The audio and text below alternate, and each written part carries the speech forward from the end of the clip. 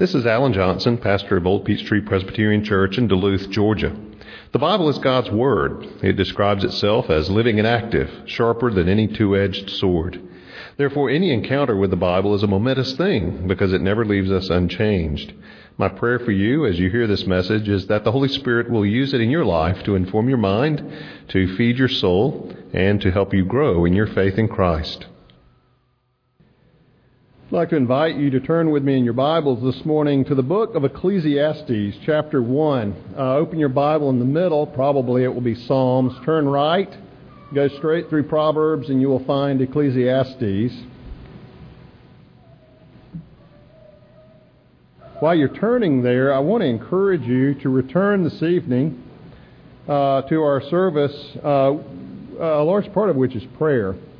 As a church, we do not rely on human programs or efforts. We rely on the means of grace that God has given us, such as preaching of the Word, teaching of the Word, the Lord's Supper, and baptism, and prayer. Those things require the power of God. Without the power of God, this church will fail.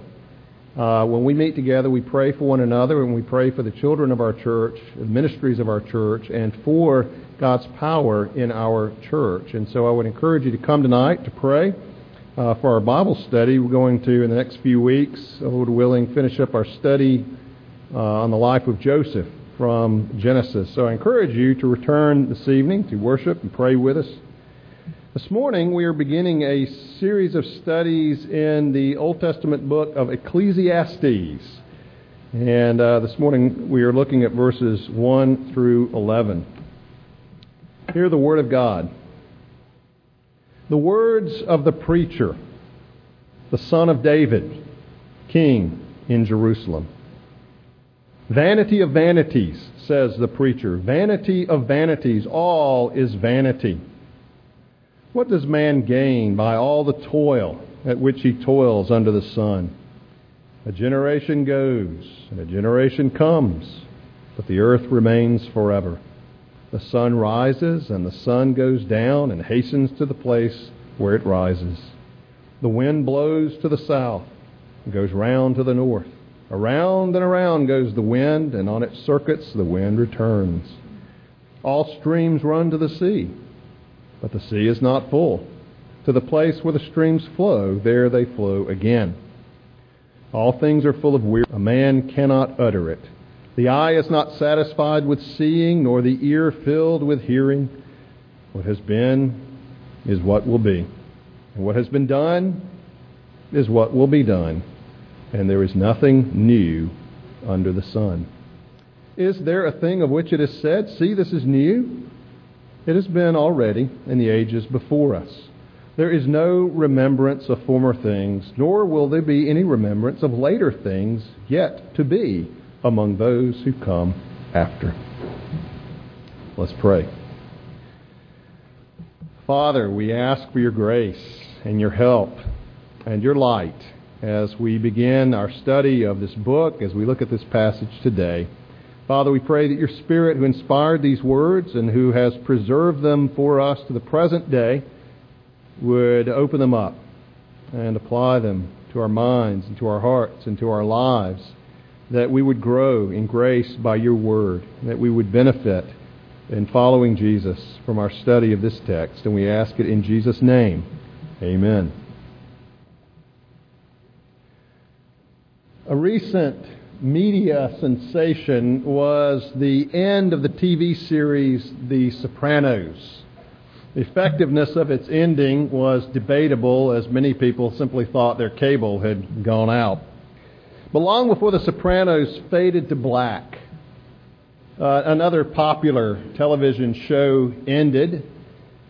St. Elsewhere was a medical drama that ran from 1982 till 1988. Some of you may remember the show, may remember its ending. Some of you may remember the 80s, or maybe not. Well, in the final episode of St. Elsewhere, the camera zooms out from the hospital, which was sort of a rundown place in urban Boston. The camera zooms out from the hospital as snow begins to fall. And the scene changes to a room where Dr. Westphal, one of the leading doctors on the show, where he walks into a room. And by his dress and by a conversation with one of the other doctors, who in this scene is his father, it's clear that he's not a doctor, he's a construction worker. And his autistic son, Tommy, is sitting there. And as Dr. Westphal, or now just Westphal, the construction worker, walks in, he says to his father, "I don't understand this autism thing, Pop. Here's my son. I talk to him. I don't even know if he can hear me because he sits there all day long in his own world staring at that toy. What's he thinking about?" Well, the toy, as it turns out, was one of those little snow globes, where you shake it and it snows. And inside the snow globe was a replica of the hospital. Tommy shakes the snow globe and the snow swirls around. His father tells him, "Come wash his hands, get ready to eat." And Westphal, the father, takes the snow globe and places it on the television set and walks out of the room, and the camera just zooms in on the snow globe with the little hospital and the snow swirling around it. The implication, of course, is that the entire series was merely the imagination of an autistic child. What is the meaning of life? Does life have meaning? Or is it, according to Macbeth, a tale told by an idiot, full of sound and fury, signifying nothing?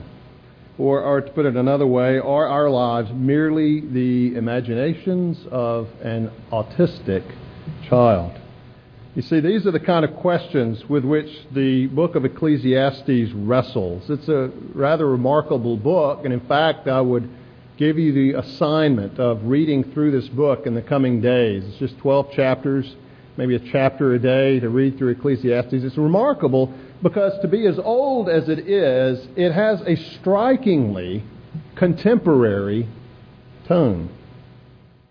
It asks questions that people ask today. It feels the same angst about life that people feel today. Now, as we look at it, verse 1 declares these to be the words of the preacher. Literally, the word is Kohelet or Koheleth. The name Kohelet. It means something of the assemblies, referring to the master or the speaker to an assembly of people. And so, translated here, the preacher, the one speaking to the assembly, the one speaking to a congregation gathered.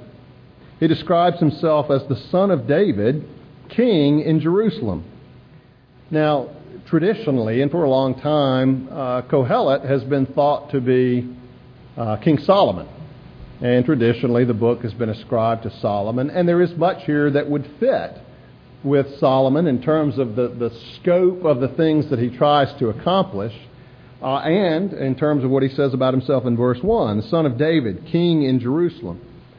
However, others who study the book, including very conservative biblical scholars, conclude that the writer is not Solomon.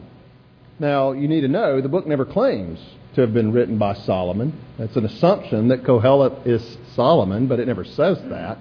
And in fact, there are other reasons, including the overall tone of the background. It seems different from Solomon's day, which was a day of splendor and grandeur in the kingdom. This seems much darker, more difficult, bleak. Statements, for example, such as verse 16, where he says, "I've acquired great wisdom, surpassing all who were over Jerusalem before me." All, well, that would have been his father David if it's Solomon. Hardly seems like worthy of referring to as all who were over Jerusalem. He said, well, King Saul, but Saul was not in Jerusalem at that time when he was king. So, could be Solomon. It could be written to represent it from Solomon's point of view. However, we will refer to the author as he refers to himself, as Kohelet, the preacher, the teacher of the congregation, of those gathered to listen to what he has to say, although certainly could be written from Solomon's point of view as well. We'll refer to him as the preacher or to Kohelet. Now, another thing you need to know as we begin this study is that the key phrase in Ecclesiastes is the phrase, under the sun. It occurs twice in this opening passage. It actually occurs 28 times in the entire book, occurring in every chapter except chapter 7 and chapters 11 and 12.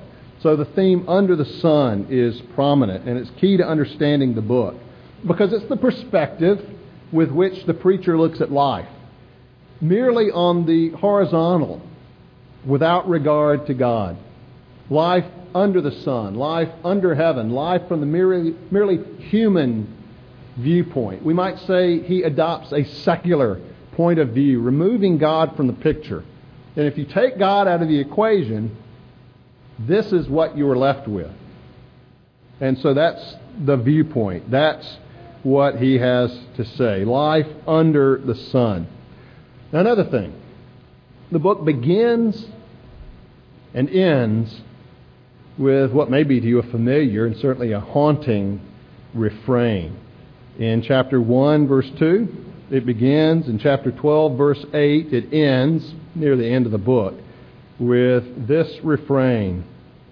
Habel Habalim Amar Kohelet. Habel Habalim. Vanity of vanities, says the preacher. Vanity of vanities. All is vanity. The word translated vanity refers to a breath, a mist. It has the idea of something empty, something ephemeral, fleeting, passing. Nothing, basically, is the idea. And the repetition emphasizes nothing, nothing, nothing. All is nothing. And it sets the tone for the book, and it gives us the message for the book and for our passage this morning, which serves as something of an introduction to the book. That message is this. Apart from God, life is empty. Apart from God, life is empty. Now, in the verses that follow, he goes on to give some examples of why he thinks so, why he says that. Examples that will be elaborated on and expanded in following chapters. He also describes some of the effects that this point of view has on us, has on people. So we want to look at these examples he lists, and we also want to look at the effects of this point of view. First of all, some examples of the emptiness of life apart from God. We see this in verses 3 through 7. Look at verse 3. What does man gain by all the toil at which he toils under the sun?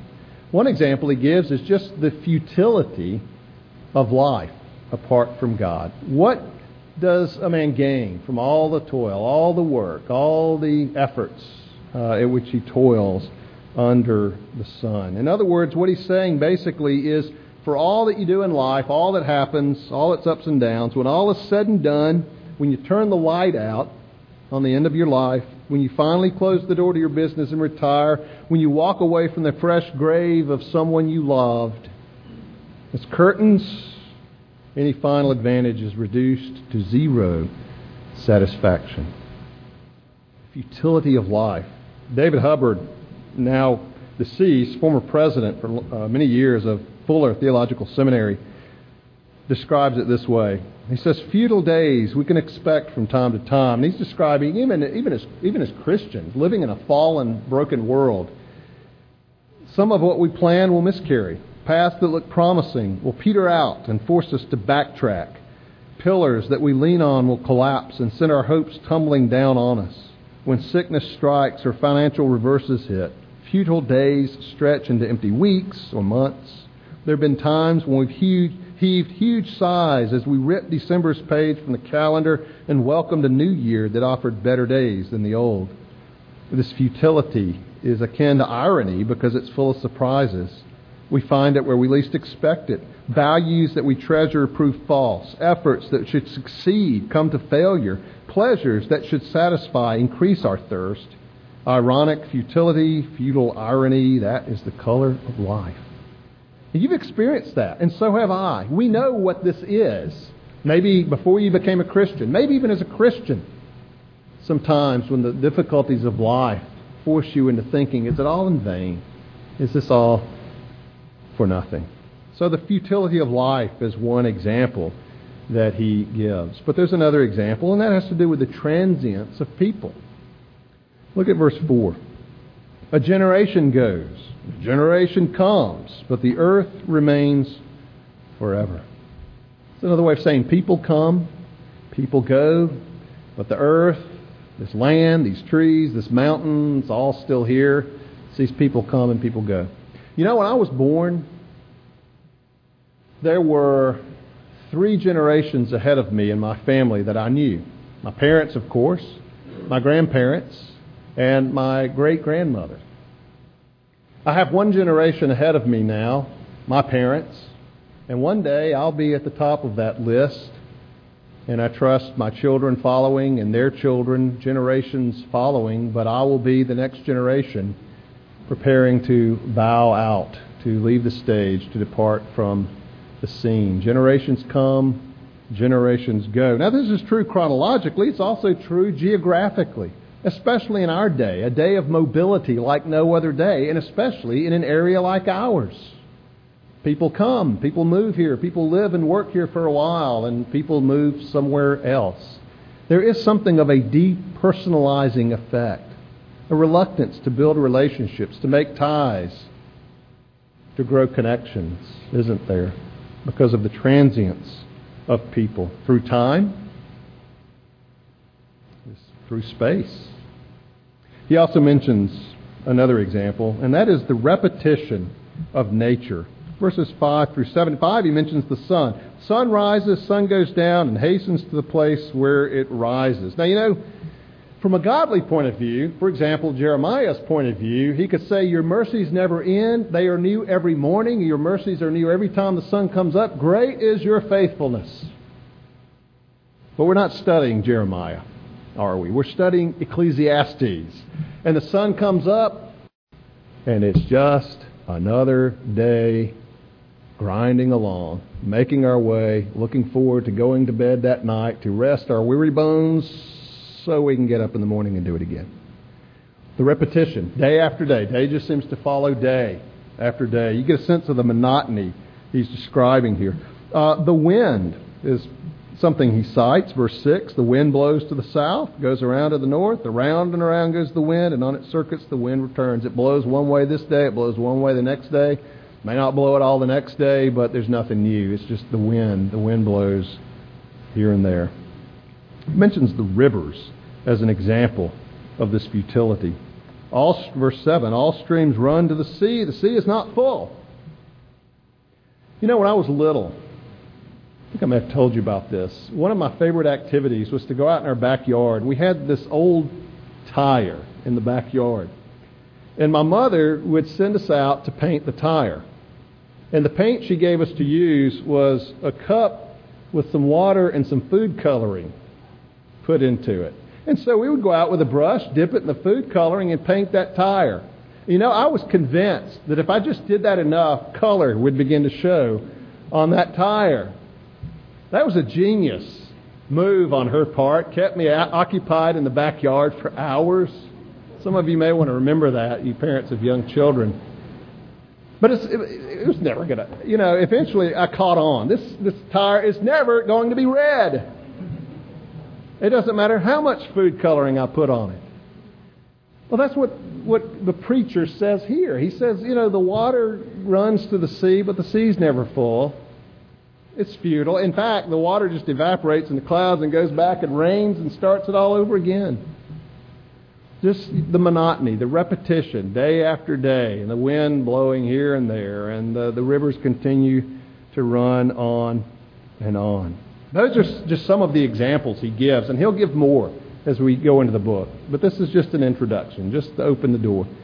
Now, what is the effect of this kind of point of view? Just life under the sun, again, without reference to God, just life as it's experienced existentially, day to day, without any kind of reference to the divine. What is the effect? Well, the effects, he mentions 3 here.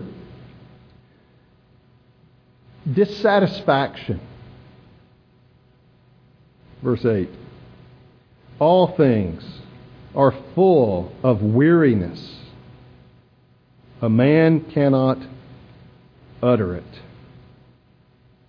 The eye is not satisfied with seeing, nor the ear filled with hearing. You know, you can almost hear Mick Jagger in the background singing, "I can't get no satisfaction." All things ultimately prove just to be full of weariness. You can't even declare it.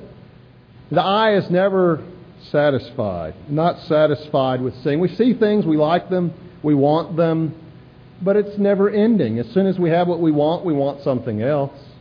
And the ear is never satisfied with hearing. It's never filled. It's never content or complete. Chuck Swindoll tells this story. He's talking about the whole problem of contentment, of being satisfied. He describes an experience he had. He said, "I saw a guy in his car last week who had 4 speakers in his car. They were so big you couldn't see around them in his little Volkswagen. We're talking wall-to-wall speakers. You could just see the windows vibrate. Boom, boom, boom, boom, like a drum. Boom, boom. I got out of his way fast. The guy is a rolling sound system. And I'll guarantee you one thing. He's not satisfied with it. Why? Because there's always a better sound. It's unbelievable. I can hear some salesperson say, "You think this sounds good in the VW Bug? Man, you put this in a Mercedes and double the size of the speakers, it'll blow you away." Of course, he probably can't hear him saying that. He's probably deaf by this point. But the ear is not filled. The eyes are never satisfied with seeing. We want more, and we get it, and it proves only a weariness, so we want something else. That's what he's describing here. Dissatisfaction. The principle of diminishing returns kicks in, where we need more and more, and it satisfies less and less. That's one of the results, one of the effects of this under the sun point of view. Always needing more, and from it deriving less. A second effect is that of boredom. Look at verses 9 and 10. What has been is what will be. What has been done is what will be done. There's nothing new under the sun. You know, we like to think of our day as somehow being unique. And in some ways it is with the technology that we have, but think about it. Anybody who has ever lived always lived on the edge, the cutting edge of technology. 100 years from now, people are going to look back at our technology and will not be able to believe that we got by with so little, with such primitive, crude technology. We think we're on the edge, and we are. But every generation has been on the edge. 1,000 years ago, 500 years ago. You know, in the time of the Reformation, the printing press came out. Whoa! Who would have ever thought? You know? And then the days when people had the funny little telephones, you know, you pick it up and talk to it on the wall. What a day we live in, right? We were watching last week Sergeant Preston of the Yukon. And there was a guy carrying a camera around. This big bulky thing on his back. And he said, "One of these days somebody's going to make a camera you can carry in your pocket." Rebecca and I were at the mall yesterday. We saw a camera. You could put 2 or 3 of them in your pocket. Boredom. Rudyard Kipling. The craft that we call modern, the crimes that we call new, John Bunyan had them typed and filed in 1682. There's nothing new. Boredom. It goes back to the first one. Dissatisfaction, boredom. One day follows another day, follows another day. And last, and perhaps most devastating, insignificance. Verse 11. There is no remembrance of former things, nor will there be any remembrance of later things yet to be among those who come after. 100 years from now, will anyone even remember you lived? You'll be a name on a gravestone, maybe a name in a family tree. But you know, our, great-grandchildren, great-great-grandchildren 100 years from now, their great-great-great-grandchildren, Christ tarries, won't know who they are. The generations that follow won't even remember the things that have yet to happen. You see, the problem that he ultimately comes down to is that of insignificance. That when you really think about it from the life under the sun point of view, you and I don't matter any more than the people who lived 1,000 years ago, most of whom you have no idea of, mattered.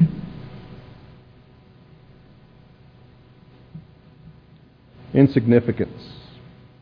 David Wells, writing in his book Above All Earthly Powers, writes, and he's describing a secular society, not secular through philosophical effort, but secular simply through abundance and material things. He says, God has done a disappearing act, and what are we left with? Only what is shifting and changing, what is superficial and impermanent, only with ourselves and what we can make of ourselves. Depressed yet? Pretty bleak stuff, isn't it? And in Ecclesiastes, it does get better, but not for a while. You see, the book hits us hard with the grim realities of life under the sun, life with God ruled out of the picture before it begins to offer any hope. And it certainly, at any point, does not offer quick and easy answers. As we'll see, the preacher looked for meaning in a lot of places, through a lot of activities and practices. We'll look at those, Lord willing, over the coming weeks. But what he wants us to see is that apart from God, under the sun, life really is empty, meaningless, and it leads to despair. That's where many people are today. Some are there because of philosophical commitments to atheism, that there is no God, and yet they try to make life have meaning, but they know deep down it's all arbitrary. It's curious to see the resurgence of militant atheism. Richard Dawkins, The God Delusion, Sam Harris, Letters to a Christian Nation, and others. Ruling God out. Philosophical atheism, that there is no God and any life we make is exactly what David Wells said, what we make for ourselves.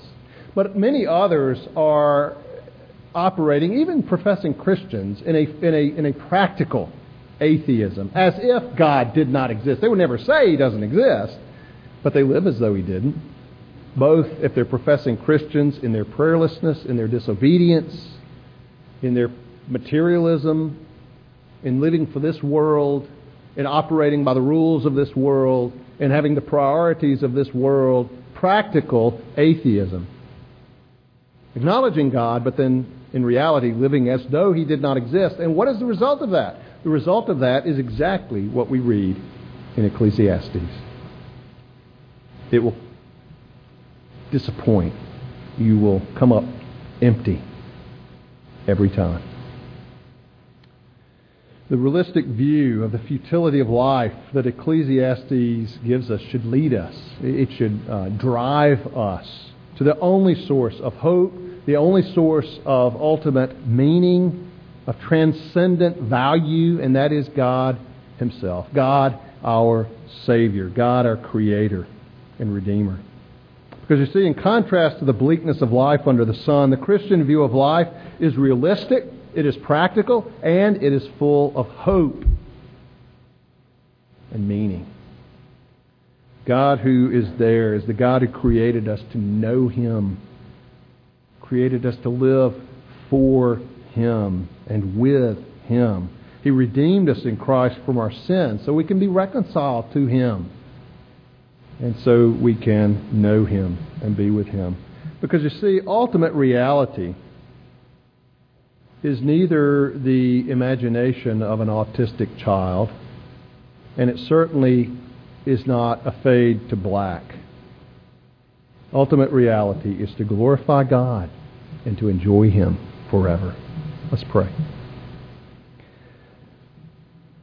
Father, it really is true, even for those of us who profess faith in Christ, that in our sin, in our foolishness, when we live life, when we adopt, even if only temporarily, a life under the sun perspective, that we come up with these feelings of emptiness, of futility, of monotony, of dissatisfaction and boredom, and even feelings of insignificance. Because, Lord, we were made for bigger things than just the day-to-day grind, eking out a living, doing the best we can. Father, we were made to know you. We were made to walk with you. We were made to glorify and to enjoy you and find our meaning and our joy and our contentment and satisfaction and purpose in you.